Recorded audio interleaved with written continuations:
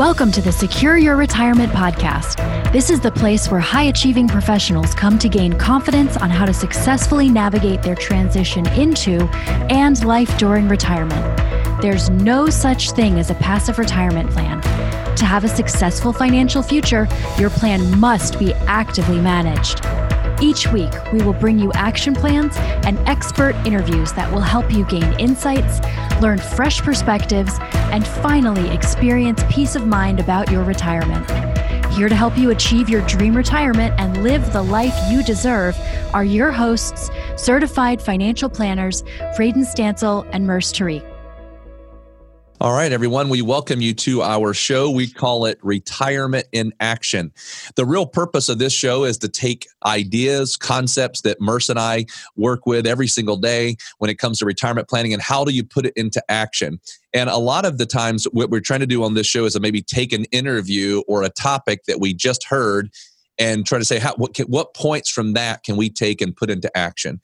And the one that we're going to discuss now is the interview we did with Chess Griffin, who's an estate planning attorney. And we really talked about a lot of different things when it comes to estate planning, and in particularly what a person might think about when it comes to estate planning in retirement.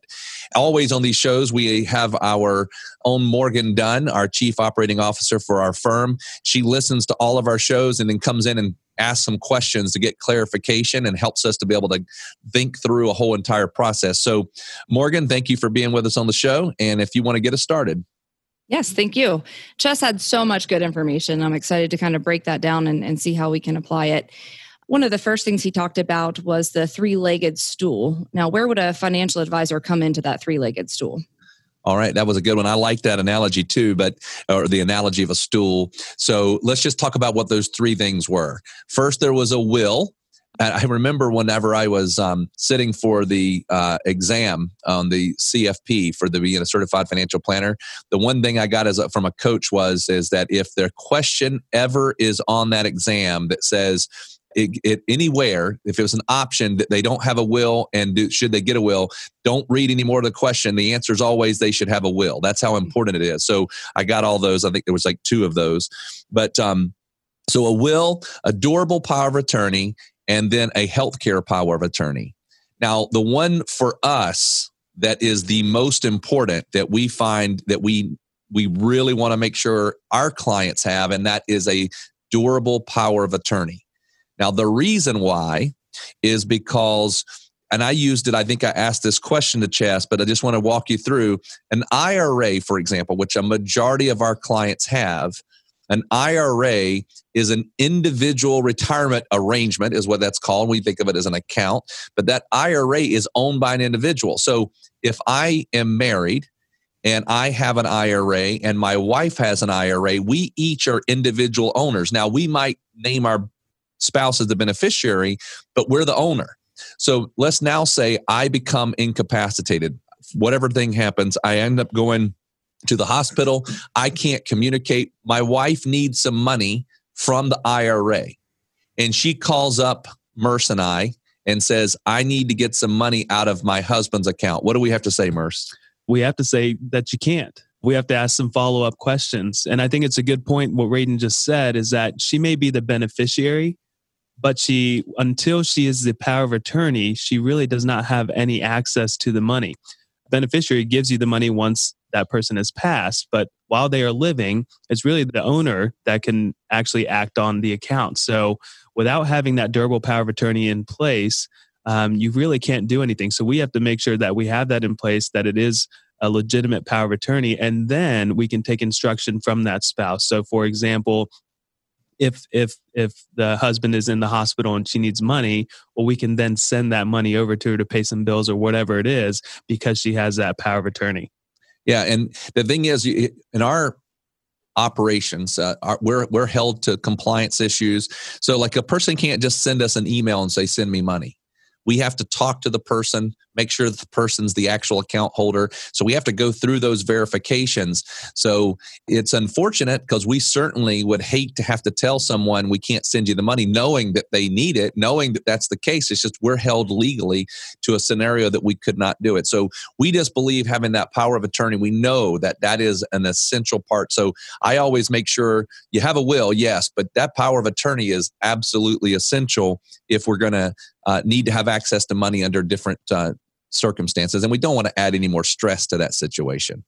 Right. So thank you for bringing that up. Yeah. Well, and talking about the IRA, he mentioned as far as beneficiaries or trust, why would the IRA ever go back to a person versus the trust?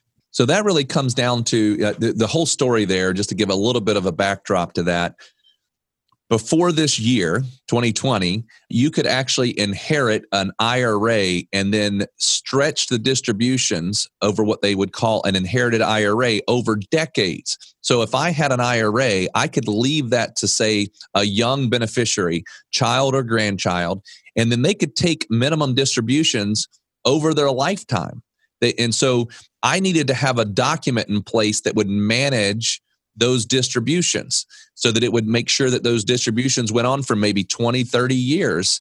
And so I had to have a process for that. And I could, by the way, the younger the beneficiary, the better. So it was really important to have a document in place, because if I could leave it to a 10-year-old, that was way better than leaving it to a 50 or 60-year-old, because those distributions would last much longer.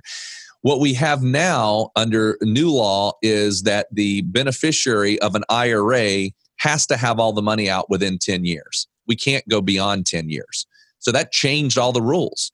So what Chess was saying is that now, instead of having the complication of needing to have a trust be the beneficiary, a lot of clients, as long as they don't have extenuating circumstances, are going back to just listing their beneficiaries, individuals versus a trust.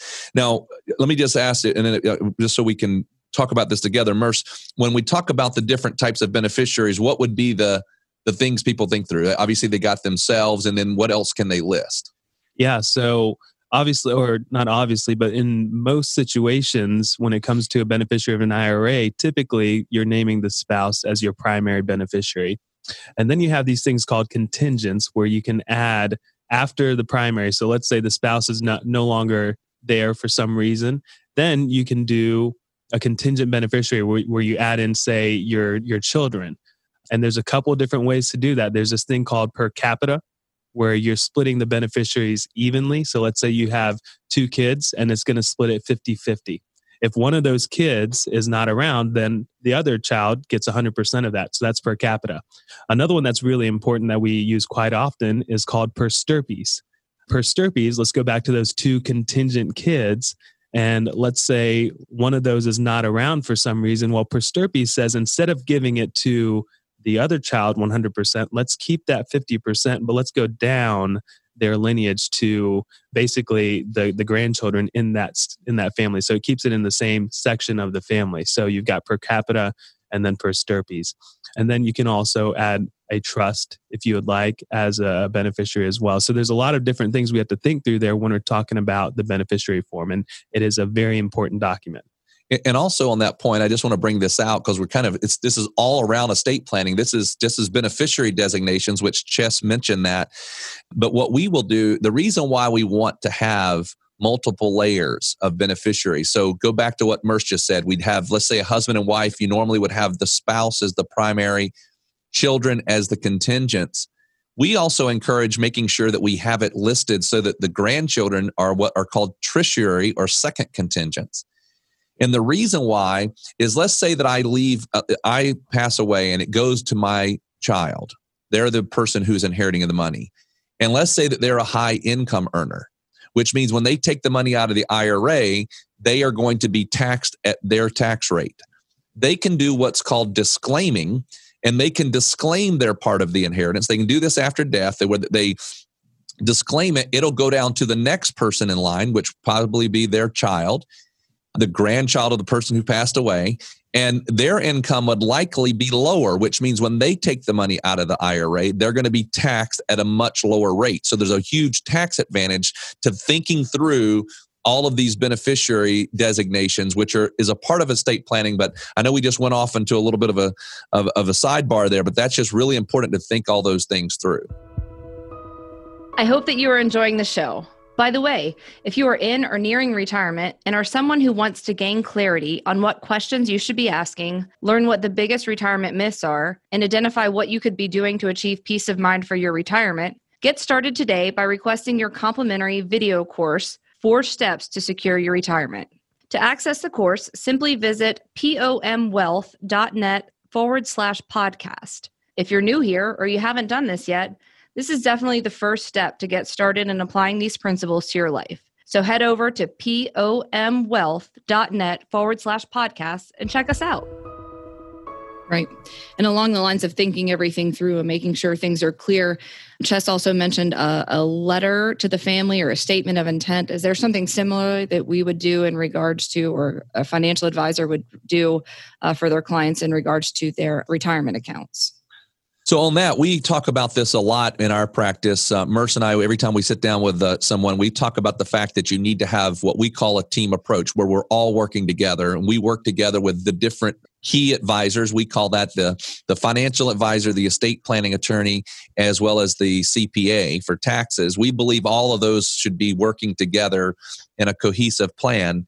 So what we do, and this might be, you could have another part of that team that kind of overlays it a little bit, but what we do is we want to make sure that there is a document that lays out where all those accounts are where they are located, their account numbers. So like for example, is it in Fidelity? Is it in Charles Schwab? What's the account number? And then that way, if you get an executor in place, whenever they get that document, they don't have to go searching. They can actually know, okay, this is exactly where things are. Now, we, on top of that document, we, for all of our clients, use a retirement planning software program. And can you just walk us through how those accounts are on that? It would also be just another layer of knowing where everything's at, Merce. Yeah. So the retirement planning software that we use, there's a whole gambit to it. We have a lot of values in there. We have budgeting tools in there as well, and we can ultimately see how someone's retirement is going to play out. But in order to do that, we have to know the entire financial picture. And so we know everything as far as how the assets are, where they are, the values. And, when we work with someone, they actually get an entire printout of that. So a lot of times we would recommend, and we also update this at a very regular basis too. So we would recommend that if you do have that list for your executor, to add this in there. And it's a nice, clear, concise picture as to the entire situation. Yeah, I was thinking on that point, we just had somebody in and we were going through and we were updating their document, like Merce said, we do every time somebody comes in. And they were like, well, I forgot about that account. And it's just because we had documented it quite a while back, but they had forgotten about that.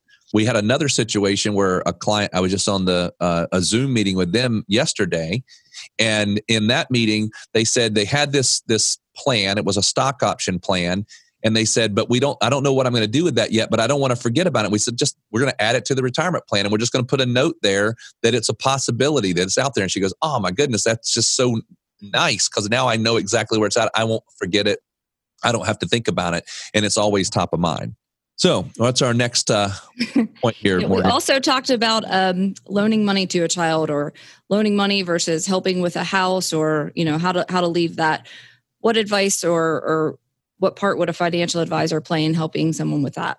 Well, I think that one's a really big one for how we would do that in the retirement income plan. So Merce, can you handle how we would do that? Yeah. So ultimately, we have to decide if that is really something that is financially doable. And so we run that through. We say, how much are you planning on helping out? Are you planning on doing a $50,000 down payment or a $100,000 gift or whatever it is? The first step is to decide, well, is this actually doable? And in a previous episode, we talked a little bit about this as well. And there are some tax implications that we want to think through as well. So where are we going to take the money from? What's the best place to take it from? And then obviously what Chess talked about in the last episode is, what's the best way to do it, as far as, do we just give it to them and write them a check, or do we create a promissory note or something like that that's going to relieve some of the issues down the road. So the first step is figuring out, is it possible? And we do that through the retirement income plan. And then we help quarterback the rest of that process from a tax perspective, as well as the best way to structure the whole deal. Yeah, on the flip side of that, we also talked about disinheriting a child or a beneficiary. How would you guys come into play, or how would a financial advisor help you to do that? Well, again, we're a part of the process. Many times whenever things are going to be inherited, whether there's beneficiary designations or whatever it may be. So obviously we need to know what the wishes of the person is and who they want it left to, because 99% of the time it's us that's walking through that beneficiary designation. It's not an attorney that's filling out the beneficiaries. We're doing that with the client. And we want to make sure, we've had it happen before where somebody comes in and they say, I've decided that I don't want to, this child doesn't need the money, or I don't want to leave money to this child. And they forgot that we've got them listed on 2 or 3 other accounts. And so we just have to, by us knowing what their wishes are and us having it documented for the client, then they're able to know exactly what's going on. In fact, in that document we talked about where you know all of the different accounts, then in that document, we can list exactly who the beneficiaries are. So in a snapshot, in all essence, you're able to see the account, where it's located, account number, who the beneficiaries are, what their percentages are to those accounts. Just makes it super clear so we don't lose track, because you can lose track when we got multiple accounts. Yeah, and I'd also like to add and stress the importance of having the beneficiary set up, as well as the beneficiary form itself. Sometimes people feel like it's a lot to change the beneficiary, or, I made this decision that I want to adjust a percentage, and maybe one child gets more, one child gets less, or there's multiple different scenarios. Really what it comes down to is a signature on the form. And a lot of times it feels like it's way more than that. And we don't want to avoid basically putting a decision into action, which is actually that signature. So, you can't just tell somebody that I want to adjust my beneficiary. It has to be documented on the form. And I guess finally, when in the financial planning process would the estate planning attorney come into play? So we like to make sure that we're talking about that really step one. We want to know, do you have an estate planning attorney?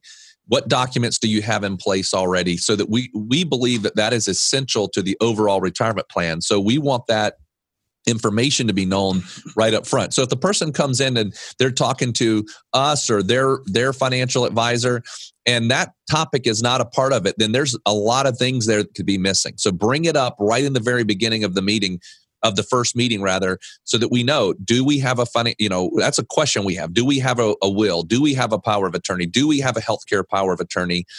And if we don't, we want that to be an action item that we 100% are going to try to get accomplished sooner than later.